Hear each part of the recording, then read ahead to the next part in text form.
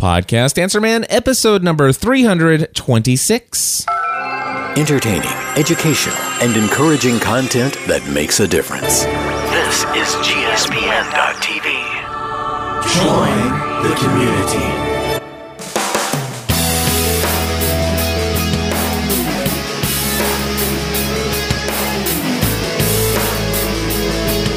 Well, hello everyone, and welcome back to another episode of the Podcast Answer Man.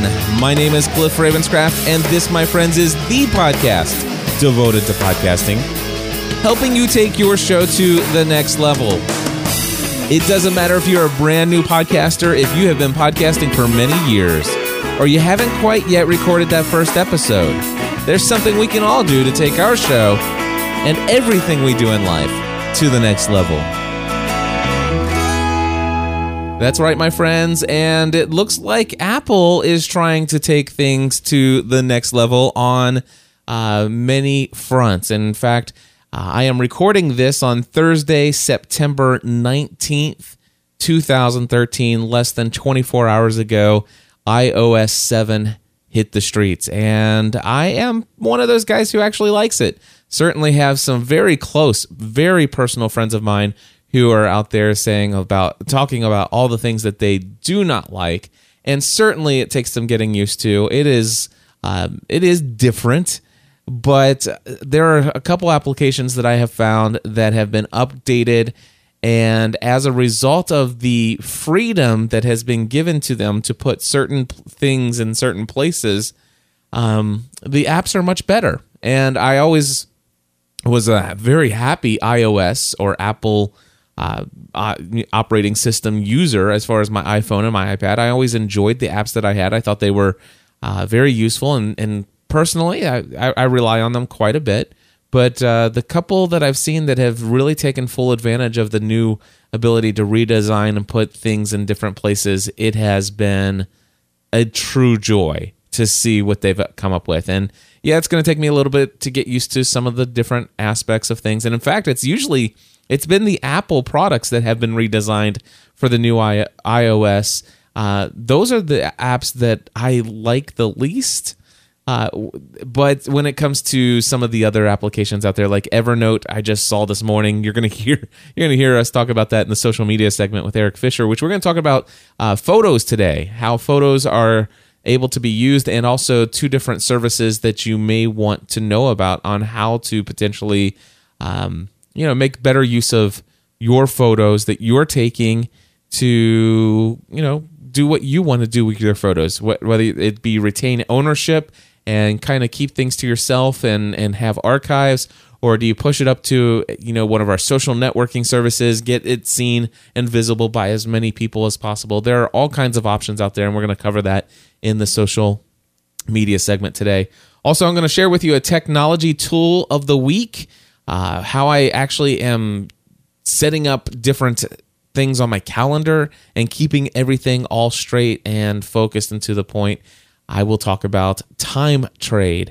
And then I am going to share with you a little bit about podcasting A to Z. The good news is the course starts on Monday, and I am unapologetically going to share with you a promotion that I have for podcasting A to Z, some stuff to promote it. And then the cool thing is over the next 4 weeks, you don't have to listen to it, because during the next 4 weeks, I'll be busy doing podcasting A to Z, and I'm sure I'll find some other wonderful things to promote at that time.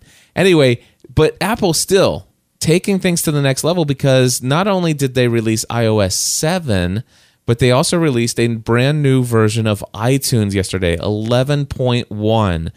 And it actually brings something that has been missing ever since they released the podcast app. Many of us who have gone back to the early days of podcasting and when it was incorporated into iTunes, you know that podcasting was always a part of iTunes and the desktop software. And you had to sync your podcast subscriptions via a cable back in the day. I remember those days. And you had to actually sync all your podcast subscriptions, and it would show up in the music app under a tab that by default would be hidden, but you could bring to the forefront if you wanted to. And then when they created the Podcasts app from Apple, they pulled podcasting and the ability to sync your podcast subscriptions from the desktop iTunes app over to your music app. That functionality ceased to exist. And there was no way for you to sync your pods. Now, the thing is the new podcasting app that came out for iOS, it would allow you to very easily sync your subscriptions between your iPad, your iPhone, your iPod Touch, all of those different iOS devices. You could actually open up your podcasting app and start listening where you left off. It's been my podcasting app of choice ever since like version 1.3 of that app. And that's the only app that I've been using for the last, it seems like a year or more, but it probably hasn't been that long. But it is my favorite podcasting app now. Is it the best featured application? No, it's not. There are better apps out there. I have not tried Downcast, but from everything I hear from everyone, Downcast hands down has the best functionality and feature set out of all of them. But I need look no further than the Apple podcasting app right now because of a couple reasons. One is that it did have this ability for me to actually sync my subscriptions between my iPhone and my iPad mini, which I use both on a very consistent basis. And not only that, but it does allow me to subscribe via iTunes to several podcasts. And when I'm subscribing in iTunes using the podcast apps, then iTunes is getting notification of those subscriptions. And when I'm subscribing to, let's just say, your show in the podcast app, then that counts towards your rankings and your ratings within the iTunes directory. So not your ratings, like your 5-star ratings, but the downloads and the subscriptions and all that stuff that's coming. Apple is aware of that when you're using their podcasts app. Whereas if I was using Downcast and I subscribe to your show, there's no way for iTunes to know that, and therefore it's not going to help you rise through the rankings if that is your desire. So the other things that I can do is I can actually go in now, and there's the ability to see your reviews and ratings, and I believe you can even go in and give ratings and written reviews inside the application. So there's a lot of reasons why I prefer to use the Apple podcast apps, the podcasting app these days, and most of the time, most everything has to do with the fact that, well, I really prefer, giving you guys as much credit as I can if I'm listening to your show. Now, with iTunes 11.1, they just updated the functionality. In fact, it says here under iTunes 11.1, it says Podcast Station allows you to create custom stations of your favorite podcast that update automatically with new episodes. And so, first of all, they introduced Podcast Stations. Now, Podcast Stations, if I'm not mistaken, was a feature of the iOS application, and it's not something that I used personally. However, there is, in fact, the ability in here. It says your stations, subscriptions, and current play position will sync over iCloud to the Podcasts app for iOS. So now, when you go into 11.1 and click on the podcast app, or section of the application inside the desktop version of iTunes, it will say, do you want to turn on syncing with iCloud? And as soon as I clicked yes, immediately it brought all of my podcast subscriptions into my iTunes desktop. Not only that, but it took a little bit. They started coming in weird order, but then as soon as it seemed to be, finishing up, the last few bits of the process, it was very clear that it actually put them in the same order that I actually have them on my iOS application. So it actually puts them in order, and I looked. You can drag and drop the order from iTunes, and it will propagate through to the iOS applications. Now, ironically, for some reason, it put my Veronica Mars fan podcast at the very top of the list, and I happen to believe it's because I was probably listening to it and it was doing something funny when it, did the initial sync. So one of the things that I tried to do is I went to the iOS application and moved it back down to its normal position within my list and synced it, and it moved it, and then all of a sudden it moved itself back. So and I wasn't able to get it to move back into its position until I moved it on the desktop app, and then it moved it onto the iOS app eventually. So it seems to me like they still have a few little tiny minute bugs to iron out there, but I am very excited about what they're doing. I am very excited to see that they are integrating the iOS with the desktop version of the application. And I'm looking at my list. It shows me how many episodes are there that are unplayed. If I've actually marked an episode and kind of deleted it from my quote-unquote queue, if you will, that's all carried over. It's beautiful. I am very, very delighted with what they've done there, taking iTunes and podcasting to the next level. And I encourage you guys to check it out. And if you haven't given the Podcasts app a try in a long time, I will tell you it's a worthwhile podcatching application to use in my mind. Now here's the deal. If you haven't done it, you may want to wait just another week or two, because ironically, the Apple Podcasts app is an app that has not yet been updated to have the new user interface that would typically come with having a with having the new iOS language and everything. So I'm waiting for them to update that. I'm sure it's going to be a little awkward at first, but I'm getting used to it, and I kind of like it. There are certain things I don't like about iOS 7. Just the one thing that I don't like is that my folders. I usually have one folder called My Apps down in the dock on the left-hand side, and then I have 3 icon applications. But my folder used to be able to fit 12 icons on one screen, and they've reduced that down to 9. Now they say, oh, well, hey, wahaha, we now give you pages of icons. Well, that's great. Let me retain the 12 in my, in each screen in my folder. That would have been nice, because I was used to, muscle memory of where application icons are. And now I've had to kind of, I'm going to have to learn some new muscle memory. But again, there's a lot of people who are going to hate iOS 7 just because it's different. And, they may or may not give it a shot. And some people who have already been on the fence about moving everything over to Android will make that decision. That's perfectly fine. I'm telling you, I really like it, and I'm looking forward to getting used to it. And by the way, I just noticed in here, I got App Store. It says Skype for iPhone and 12 others were updated.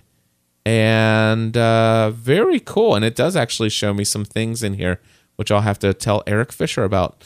Anyway, our concern was with the automatic updates. Then we were concerned, I wonder, how are we going to know what the notes were? And the good news is that I just found out that even though applications are auto-updating, you actually have the ability to see what those updates were. So anyway, that's totally off topic, but for those of you who are a Apple geek like I am, I'm sure you enjoyed that little tidbit there as well. So that's iTunes 11.1. The next thing I want to tell you about is Tech Tool of the Week, TimeTrade. Tech Tool of the Week, TimeTrade. I have been looking for a replacement for Tungle forever. Now, I don't even know if this still pulls up. tungle.com. And was that how you spelled it? Let's see here. Tungle. And let's just do Tungle. And yeah, it looks to me like they have Tungle free download software. But the actual website, nope, it's not there anymore. tungle.com. It used to be this. It says DNS service for. Oh, okay. So basically, they closed down the DNS. That's really weird. I guess maybe BlackBerry purchased this service and shut it all down. I don't know. Here's the situation. I used to do a ton of one-on-one coaching and consulting, and the biggest headache that I had in my business was going back and forth on, when I'm available to do consulting calls, for them to then look at their calendar to see if any of those dates and times were available for them, and then oftentimes having them come back and suggest a different time, only to find out that I'm not available that time and suggesting 2 or 3 other times, and back and forth, back and forth, back and forth. And initially what I did is I hired an assistant to help me with that. Now I still have my assistant, but my assistant was no longer doing this for me because I had found this service called Tungle back in the day. This is several years ago. And Tungle was a service that could integrate with your calendar. I was using Google Calendar, and you could go in and tell it the times that you have open and free for any various that you had either busy or free. And anything that you listed as available time, somebody could go into your Tungle account, and they would just have a web interface that would show them in a very clean way what time slots are open for you to do business with them. And they could go in and they could choose a time slot, or you could request or require that they choose more than one time slot. And then what would happen is it would actually send you a little note that says, hey, they've said that they're available this time, and this time, and you can choose the one that works best for you. And then they would get an email saying, okay, this has been confirmed. Or if you wanted to, you could say, just choose one, and as you choose it, boom, it's confirmed because I've already marked that I'm available.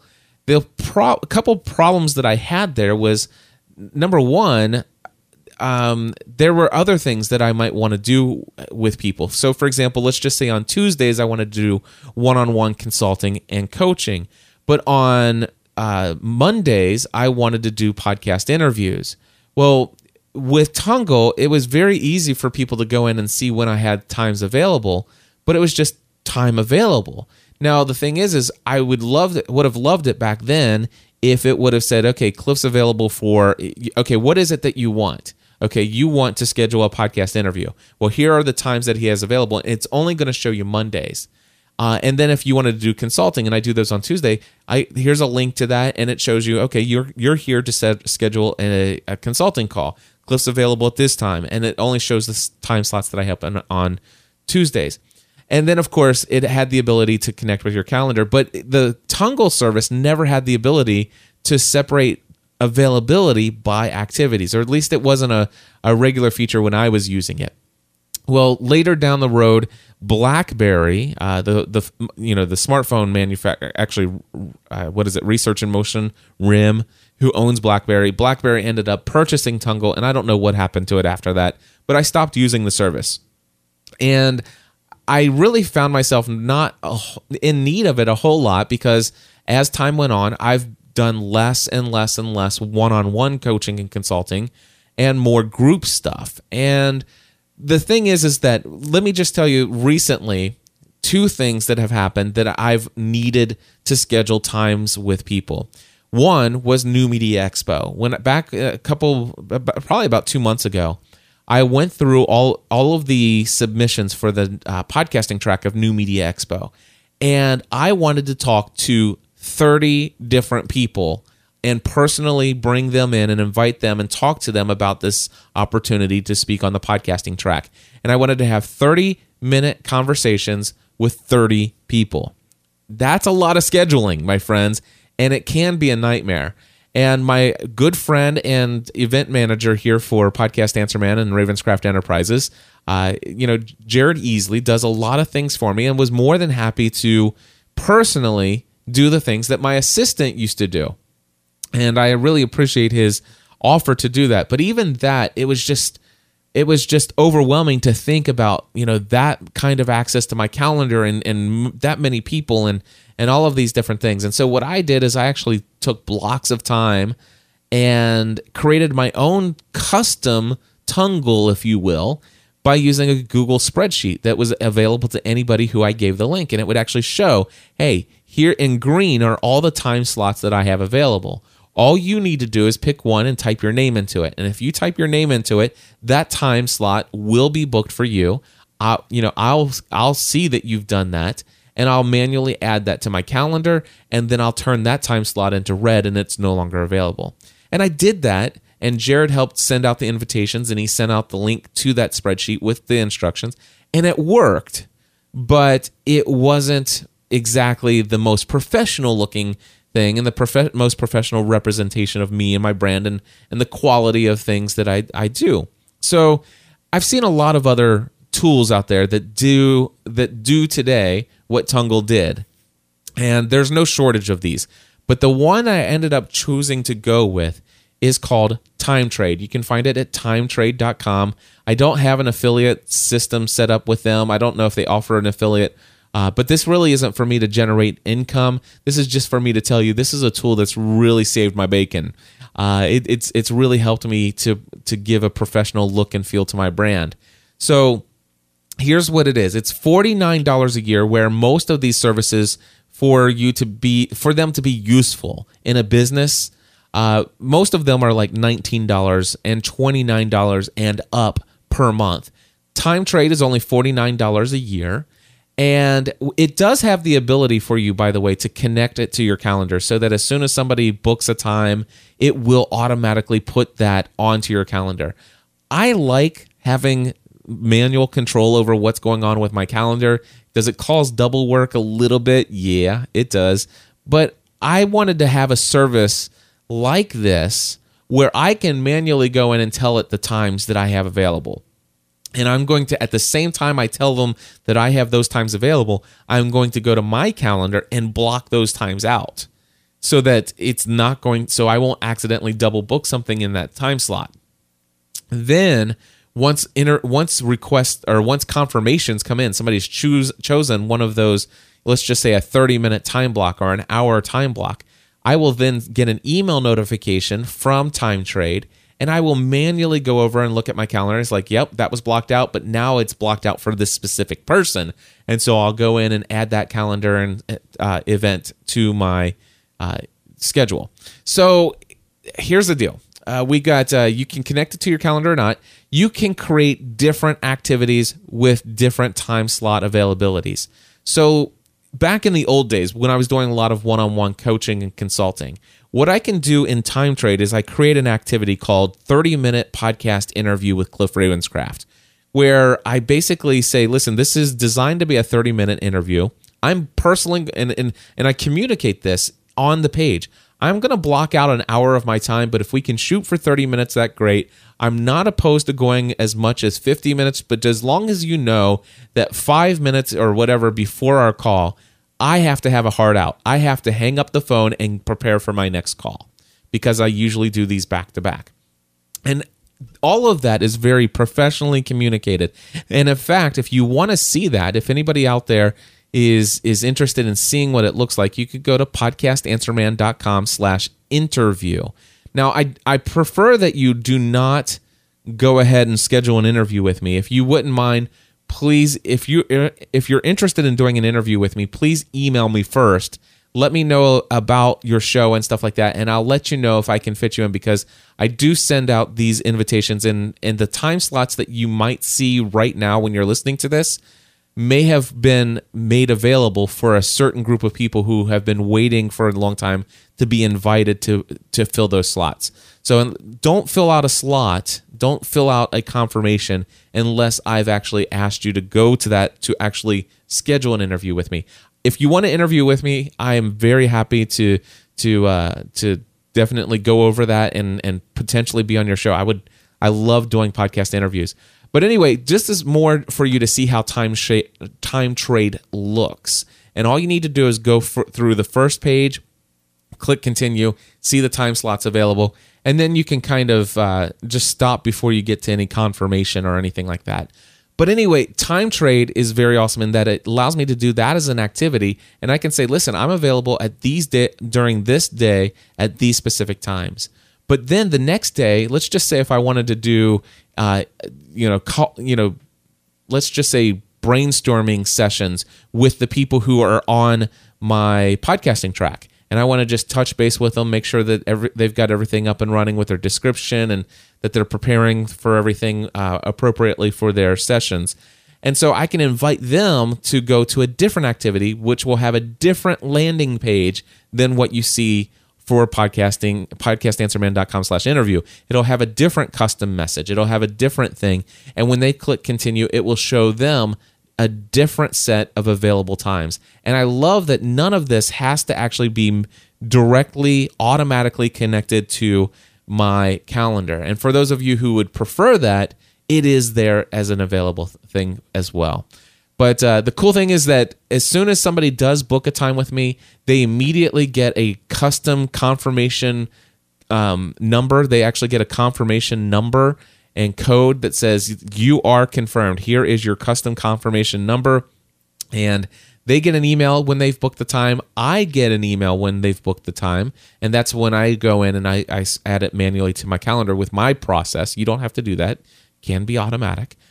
However, the other thing is that I also have the ability to, or it actually has the ability or the functionality to send email reminders to them within 24 to 36 hours prior to the appointment. Now, this is not something that can change. You can't change the reminders that are sent. You can't change the look or feel of them or how or when they're reminded. But their system automatically reminds somebody somewhere between 26 to 36 hours prior to the appointment, assuming that they booked the appointment at least 36 hours prior to the appointment. So if they book a couple days or even a couple weeks or even a couple months in advance, then yes, it is. They will get a reminder the day before, essentially, if you can imagine. So yeah, I love it. And of course, if you wanted to, you could always see your calendar appointments for tomorrow or even the same day and say, this is what's going on today. And you can send out little reminders, or your assistant can send out reminders for you. But TimeTrade is my tech tool of the week, and I absolutely love it. Before we get into our social media segment, I want to play for you an 8-minute, 14-second audio clip from Susie Farthing's One Love for Nurses podcast. And Susie interviewed Rieger Cortell, who happens to be a nurse practitioner who also has a podcast in the medical space. And Susie and Rieger both together or both of them individually are Podcasting A to Z alumni members. And Susie was interviewing Rieger on her podcast, and this is not pre-planned.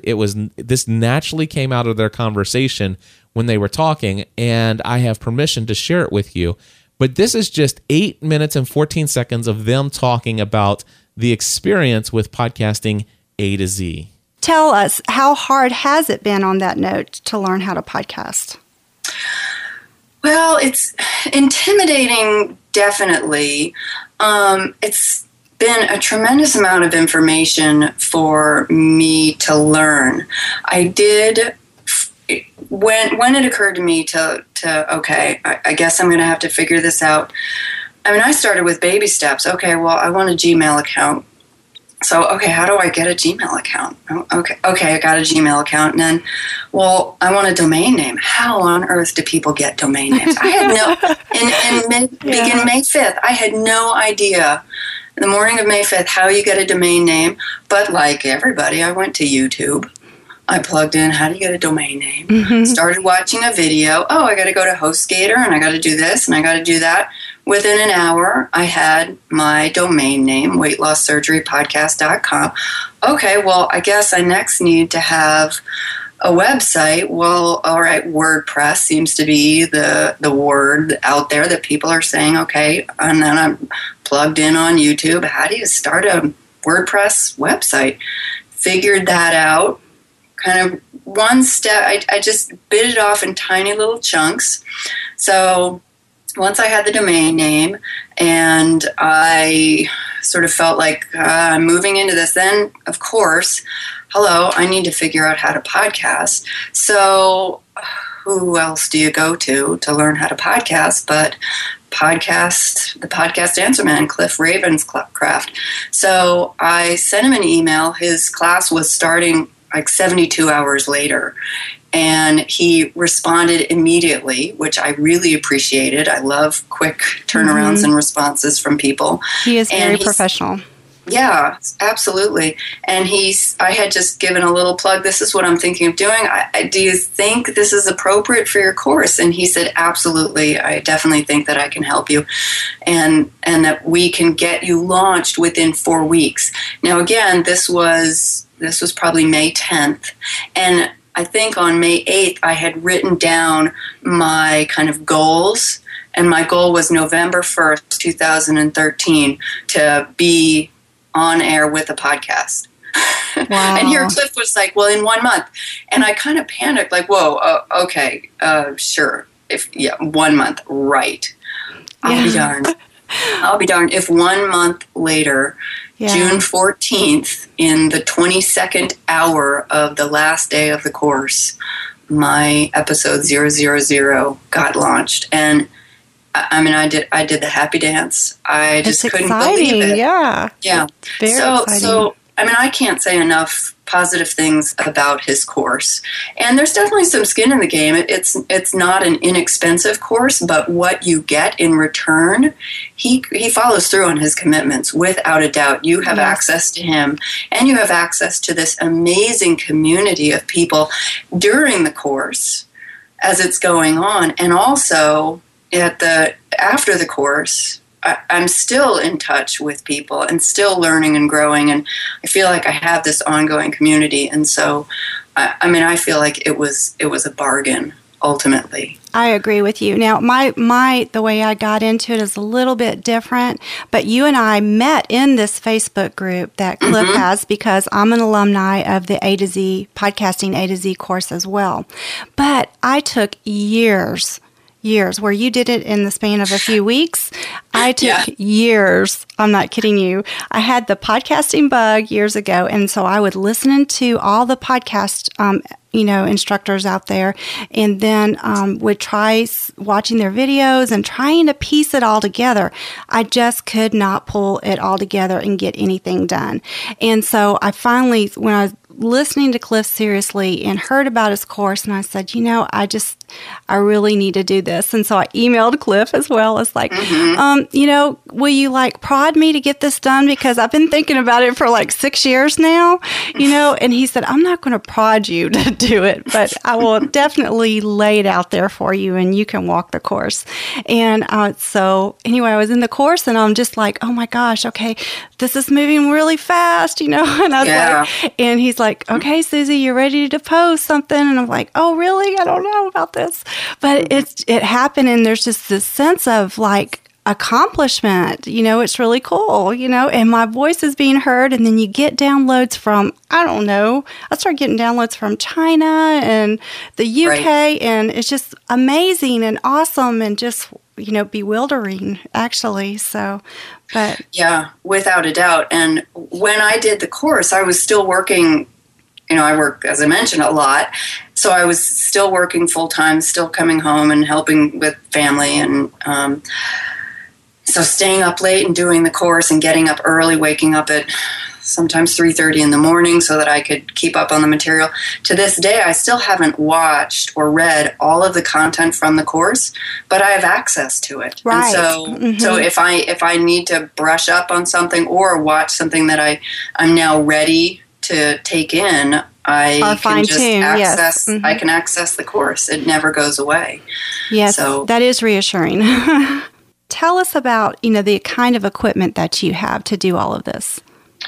Well, because my time is so limited, and so time is my most precious commodity, I didn't feel like I had it in me to do any research or, in order to save a couple of bucks here and a couple of bucks there. And I thought, go big or go home. So right.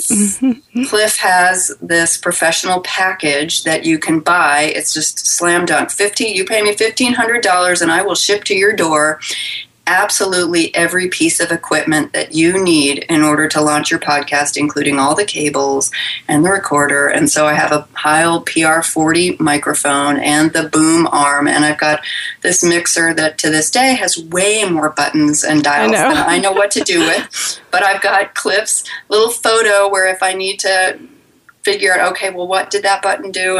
And I've got that photo to refer to. I've got all my cables that are labeled with duct tape, what goes where. I've got my Roland recorder, and my Roland recorder's on a little tripod.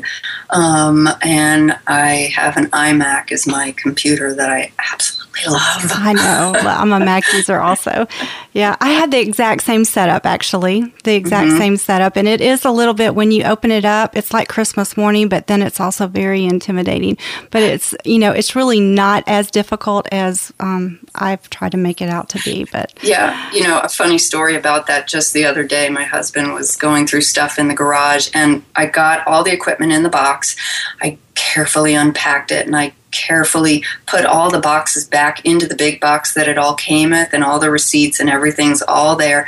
And I sealed it up and put it in the garage, and I thought, okay, if this doesn't work out, I can sell it all because, it's all still perfectly good. Yeah. And so just the other day, my husband's going through the garage. He finds the box. He's like, okay, Rieger, do you think you're a podcaster? Do you think we can get rid of the boxes? I was like, yeah, you know what? I don't think I'm going to be selling my equipment. I think it's real. Yeah, I love it too. I can totally identify with that. It's fun. It is fun. Are you thinking of launching your own podcast and don't know where to start? You could have your own high-quality podcast online in just under 4 weeks, even if you have absolutely no technical knowledge about how podcasting works. Intrigued? Since 2006, Cliff Ravenscraft, the podcast answer man, has trained thousands of people on how to launch a successful podcast. Cliff has coached top-ranked podcasters such as Pat Flynn, Michael Hyatt, Michael Stelzner, Dan Miller, John Lee Dumas, and the list goes on. Podcasting A to Z is a 4-week group training course that leads you step by step through the setup of your very own podcast. Not just the technical side, but also the mindset that goes into creating a successful show as well. One thing is certain. At the end of 4 weeks, you will have experienced one of the best investments you can make in taking your message to the next level. To learn more details about the course, head to podcastinga2z.com. Podcastinga2z.com.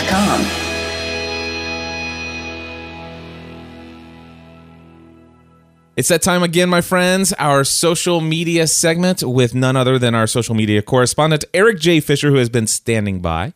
Eric, how are you today? Good, but I'm actually sitting. You're sitting by? Yeah, I'm sitting by. We were just marveling over the, I've just outed us, haven't I? We pre-recorded this before I actually recorded the rest of the podcast, Answer Man.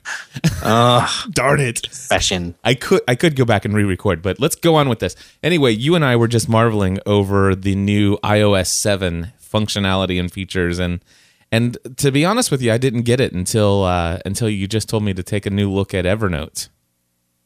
Yes. It's nice. It is some eye candy. And it's not just eye candy, but the functionality and the design changes to Evernote is just out of this world. And I have started to see, this isn't just a new skin. This is a new flow of how the operating system works and stuff like that. And it's taken me some getting used to, but the first place I really noticed the new system outside of the Apple sphere, the calendar, which I'm still getting used to, the new mail app, which is going to take me some getting used to. I do like the iMessage app. That one actually makes a lot of sense. Mm-hmm. Certainly not used to the way they do their photos just yet. But the first third-party app that I saw that kind of took this new design approach was the Facebook app, which actually I'm really digging the new Facebook app inside of iOS now. Have you had a chance to see that one yet? Mine must not have updated because it's not looking a whole lot different to me. It will. And that's the weird thing. Because, for example... And I think they almost had kind of been working towards this anyway, so... Yeah, and for me, I got a notification inside of Evernote last night that all about their new application, and I have those auto updates turned on, but I did not see the new version of Evernote until just a few moments ago when you said, hey, have you seen the new version? I'm like, doesn't look any different. And I was wondering after I read their big thing, it's like, wow, they've changed this, and I'm going through, it's like, yeah, looks the same to me. Until I opened it today and like, whoa, it blew me away. And it's awesome. Yeah. So anyway, this is not the Evernote iOS Mac portion of the show, although that would be fun to do sometime. This is the time where we talk about social media. And some of the things that we have done in the past is talk about Instagram, and we've talked about photo sharing and how that can be a useful thing. And one of the things that I'm excited to talk about today is something that's new with photos in Facebook. But before we go there, I want to hear what's going on with something called PressGram. Tell us a little bit about it. Yeah, PressGram is the brainchild of John Saddington, who, if you don't know him, you can follow him at john.do.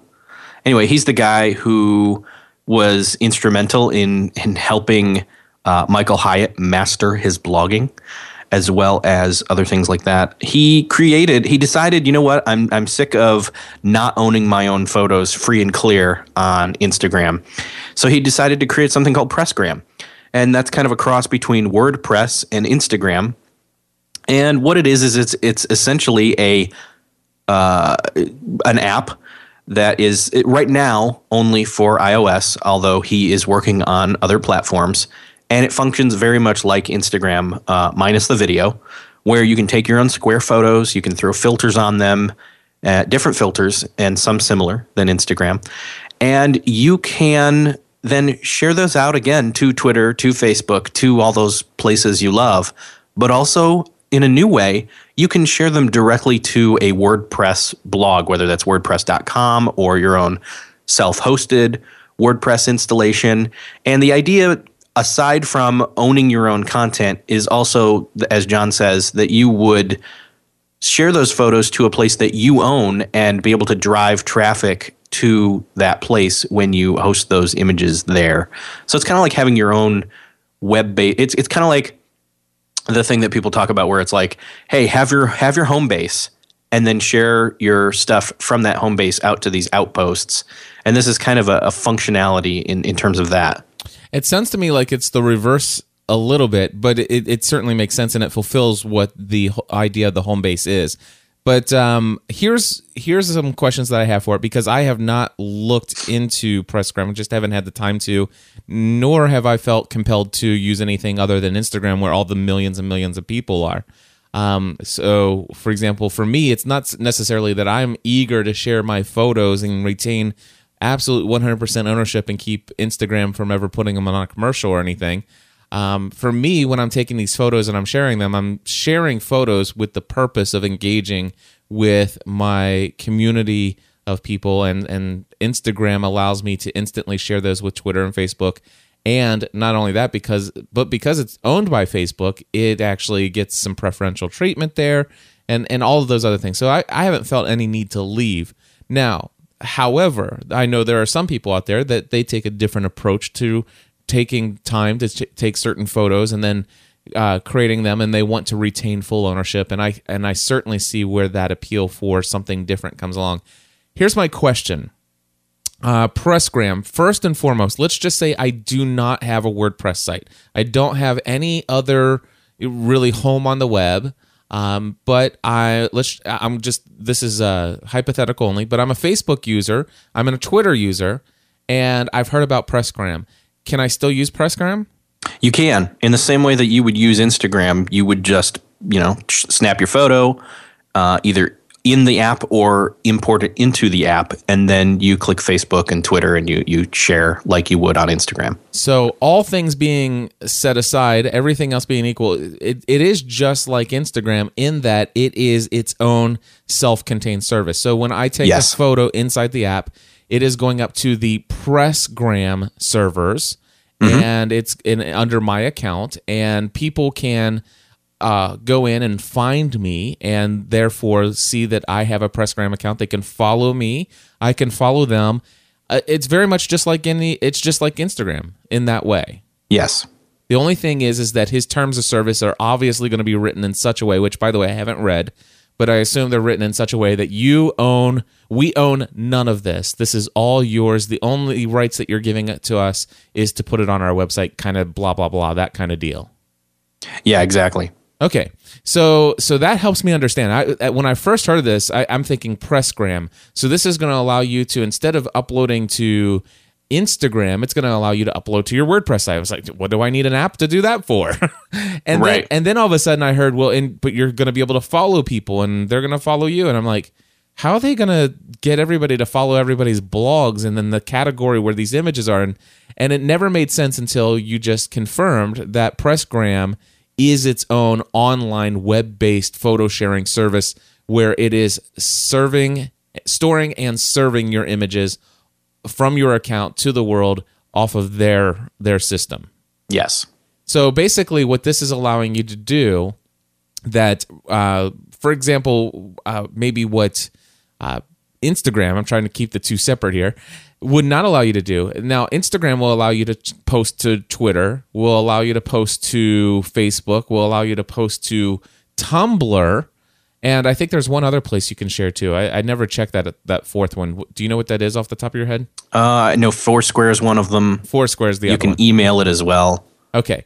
So I guess what PressGram's saying that you can do is you can go ahead. It's going to be stored on our server when you upload this image, but we're going to send it out to Facebook. We're going to send it out to your Twitter, but we're also going to send it to your WordPress installation. I am assuming you need a plugin on the WordPress side of things?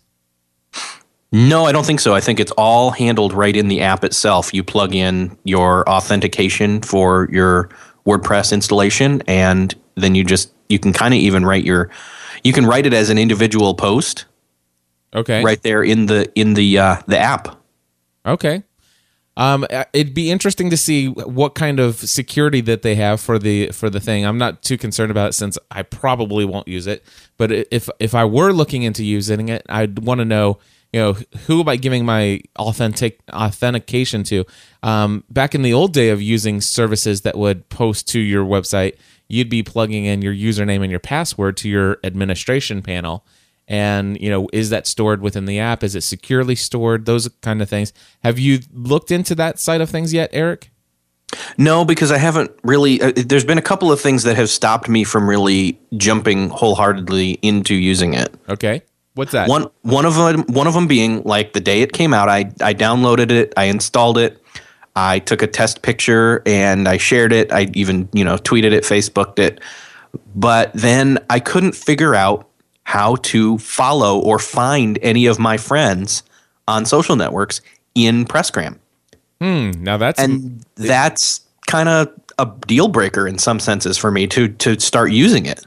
Yeah, because initially when Instagram first came out, it was iOS only, and you could find Twitter friends very easily. But then later down the road, Facebook purchased Instagram, and when that happened, Twitter said you can no longer find your Twitter followers who also have this account. But now you can easily find all your Facebook friends. But at least you have one of the two big networks out there. And you're telling me that PressGram currently, as it stands today, or at least the last time you looked, did not have the ability for you to search to see if you had other friends on PressGram that had the account.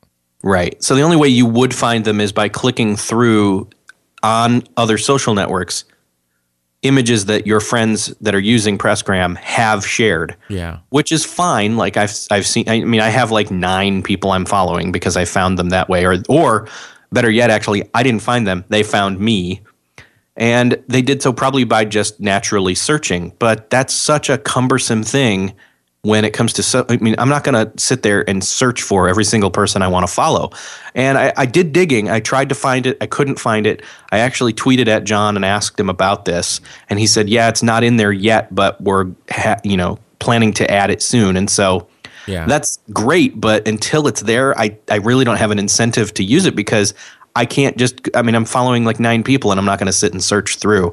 I think the incentive for some people would to be to use it just just give you the other opposite perspective, and basically playing the angel's advocate, if you will, is that, it'd be nice if you could just go ahead and start taking your photos and being able to instantly take any photos that you share or that you've done in this thing, have it automatically post to your WordPress site, and at the same time sharing that out to Twitter and Facebook. Just that alone would be helpful. Now, the question, of course, and it doesn't sound like you've done this yet, but if you were to publish a photo and you were to put it onto your website, and then it also gets sent out to Twitter and sent out to Facebook, the question is when it gets sent out to Twitter and Facebook, does it bring people to the actual PressGram online version of the photo, or does it link people back to your own personal blog, which is what I would prefer?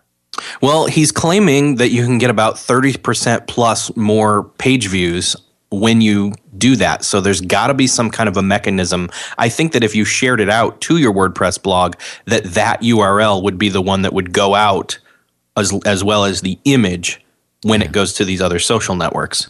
Very interesting. So, and I'm tempted to do it because I've got ericjfisher.com that I'm only using for one thing right now, and I'm tempted to kind of add in some microblogging with Square Images and have that be something that I do there, and then have links to all the other stuff like my podcasts and Facebook and Twitter and all that kind of stuff there on that site. So it makes sense for me to do. I may have to check back in and let you know how that happens and how that works. You may have said this earlier when you were explaining the service. Did you say it also allows you to publish to Tumblr as well? I'm not sure that it does. Okay, that would be well, if you're coming from Instagram, that would... I don't know that you would want to do that. Well, I think you would. Tumblr has an amazing online, robust community, and not only that, but it's also very well ranked within search engine optimization and stuff like that. And I publish everything. When I'm publishing stuff to Instagram, I almost always publish it to Tumblr, just as an archive of things that I've uploaded to the internet in some places.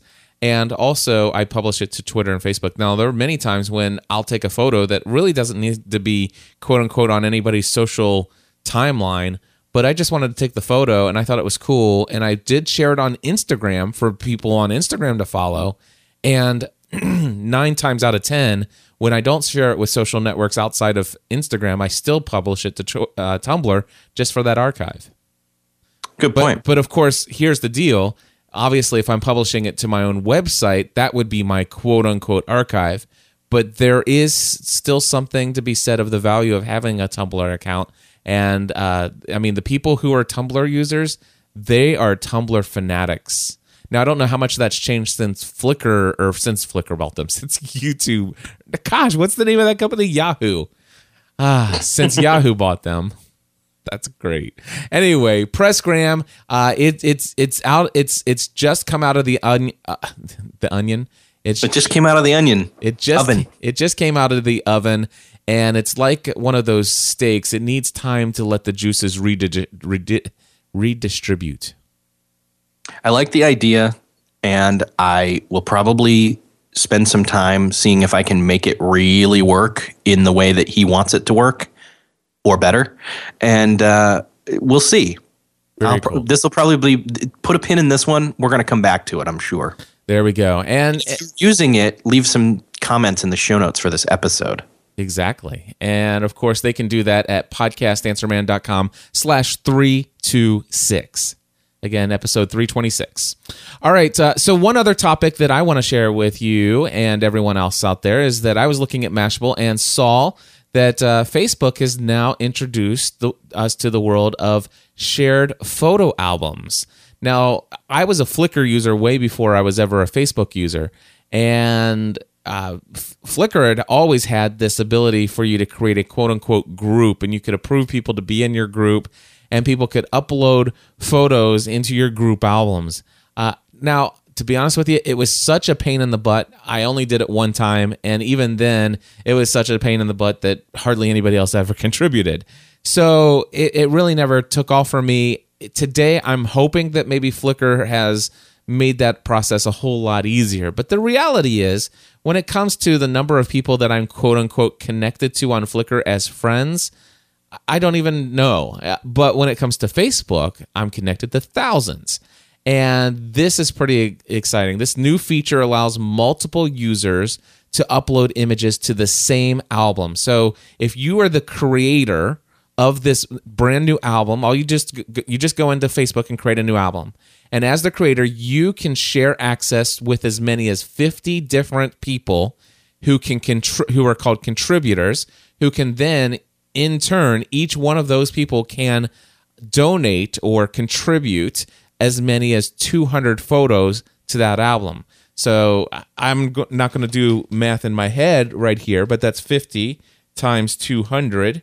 And on my calculator, that means that you could have easily go to an event, let's just say a conference with 50 of your closest friends, and actually I would imagine it's you plus 49 of your closest friends, and together we could come up with 10,000 photos that well documents just about any and every aspect of that conference. Yeah, that's interesting. I think it'd be interesting to see what happens with New Media Expo. Well, exactly. I mean, that's something I'm wondering. Is this something that I want to open up and have, like, let's just say the podcast mastermind group album, and we all upload our own images. And the thing is, it's not like you can only upload your images to quote unquote my album, but you could easily take your photos, upload them to your own album, but then upload them to the group one as well, I would assume. It says album creators can choose the setting that allows contributors to invite others to the album, or if you want, you as the creator can retain total control who is actually able to add photos to the album. Previously, users could only upload to albums that they created, and each album was limited to 1,000 photos. I didn't know that there was a limit of 1,000 photos, but I've never tried to upload more than 1,000 photos to one album before. But anyway, this new shared albums will have 3 availability privacy settings, if you will. You can share this album with public, friends of contributors, and contributors only. So this could be a private, group only kind of deal, where we're just going to share photos among ourselves. And I kind of like that as well. The new shared albums have 3. Oh, I already said that. I actually pasted it twice. So anyway, this is pretty interesting. I don't know that here's the deal. I wouldn't want to do the contributors only deal. I'd probably want to go ahead and put that on Flickr or something else that I think is a little bit more conducive for photography. But for sharing things in a public setting and getting things seen and doing it for the purpose of highlighting other people, saying, hey, I hung out with this person, hey, this person had a great session, and the social media, the social networking aspect of taking photos can be quite huge, and I like the idea of shared albums.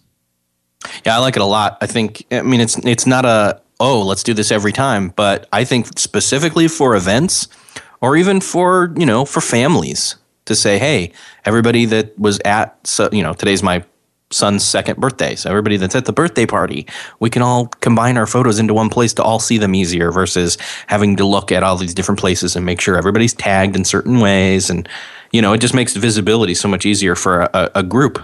Absolutely. And just imagine remember the weddings where you go and everybody's handed a disposable camera? Well, everybody's got their phones now, and you imagine your 50 closest friends before the wedding, you invite them to this shared album and say, hey, please go around and take photos and upload them into this album for us. That's a great idea. See? I like it. You just gave that away, man.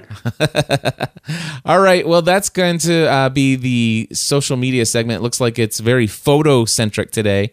Real quickly, though, if you guys have not really thought about how you can use photos to build community, it's amazing.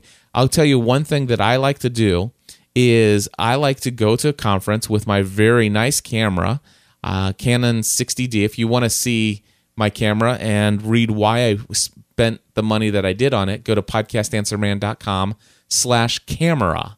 And again, that's podcastanswerman.com/camera. But what I do is I'll go to a conference, just like we went to the START conference just this past weekend.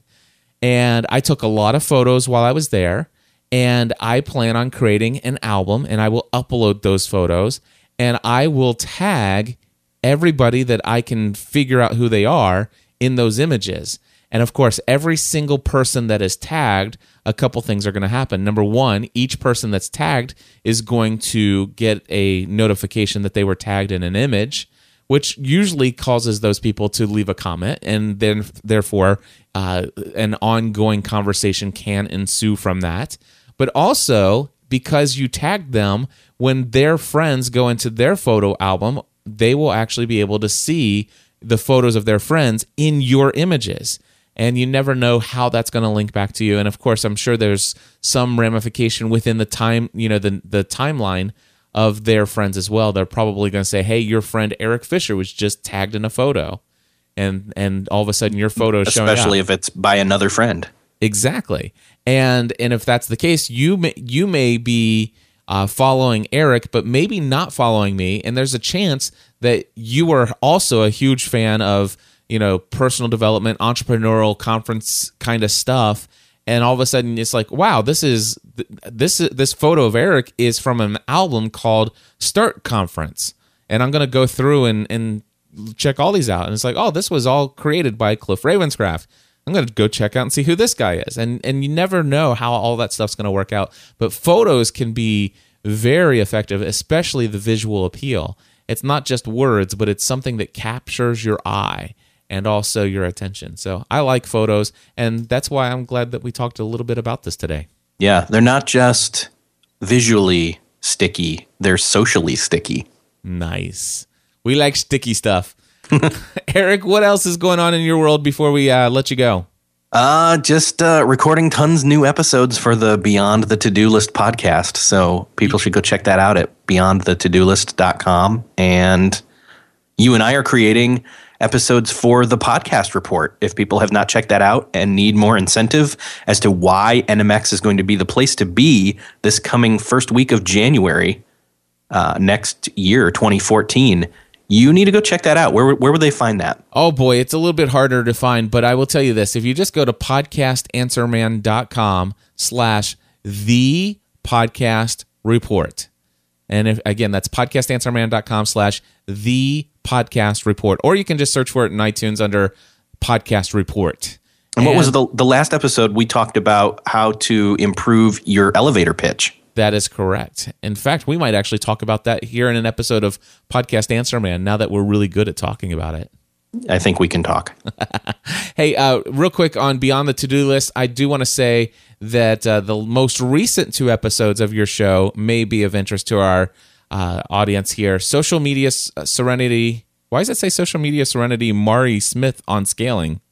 Because I've been titling it based on the topics, and we talked about social media and serenity, and I just like, let's throw that out there. Nice. Why not? Anyway, Mari Smith is the queen of Facebook, among other things, and she did. I listened to that entire interview, and it was really good. That's episode number 45. I learned a lot in that episode, man. And what I love about it is it wasn't a typical interview with Mari Smith. It wasn't all about Facebook. It was about how she manages a socially connected business. And I really, really love that. And then, of course, there is one on discipline with Rachel Cruz, which if you guys out there are familiar with the name Dave Ramsey, well, that's his daughter. And unfortunately, I have not finished listening to that. The last question, so tell me what it's like to be Dave Ramsey's daughter. And that's where I'm at. So I can't wait to... You're at the beginning, man. I am at the beginning. And so I'm looking forward to hearing that episode. And that's at beyondthetodolist.com. Eric, thank you so much for another social media segment, my friend. Cliff, you're welcome. Thanks for having me. Well, my friends, that is going to wrap it up for this episode of Podcast Answer Man. If you have any feedback or any kind of comments that you'd like to share about PressGram, are you using PressGram? Do you want to put a link to your profile? Go ahead and put that in our show notes at podcastanswerman.com/326. Are you already using public, or not public? Well, actually, yeah. Are you using public albums that you have many contributors to? Do you have an example of what that looks like and how you're using it? Feel free to put a link to your fully contributed to photo album in the show notes as well over at podcastanswerman.com/326 as well. Also, just a quick reminder, Podcasting A to Z. I know I've been talking about a whole lot, took up a bit of time today sharing that amazing conversation between Susie and Rieger Cortell. Go check them out. WeightLossSurgeryPodcast.com is now on episode number 7. She started her podcast 7 weeks ago, and she's still going strong. And then you've got Susie Farthing over at OneLoveForNurses.com. 24 weeks ago, she started her podcast, and she's still going strong every single week. So delighted, and so, I mean, you'd almost think that I gave them a script to read off and say, this is how I want you to promote my course, but I promise you, that was all 100% organic. I didn't know anything about it until after the fact. So, absolutely. And I can tell you, there are a lot of people who come through the course who really have no understanding of the technical side of podcasting. They have no equipment, and many people don't even have a website yet. And they make it, and by the fourth week of the course, they have a podcast up and running. And if that's your goal, I want to help make it a reality for you. Don't wait another month. Don't wait another year to get your podcast, to get your voice out into the world. Sign up for Podcasting A to Z, podcastinga2z.com. The course starts this Monday, September 23rd. If you have any specific questions related to the course itself, any questions at all, email me personally, cliff@podcastanswerman.com. Again, that's cliff@podcastanswerman.com, and I will certainly try to help answer any questions you have about whether or not this is a course that would work for you. Yeah, so there you go. Another long episode. Sorry about the length, but we'll be back again next week with all kinds of fun things. I'll be in the midst of my first week of this new session, the 13th session of Podcasting A to Z, and because I won't be in continual nonstop marketing mode, we'll have other things to talk about, and I can't wait to connect with you then. Until then, my friends, I can honestly say I'm tired. Oh, but I am so excited to potentially be working with many of you, and also I encourage you to take everything you do to the next level.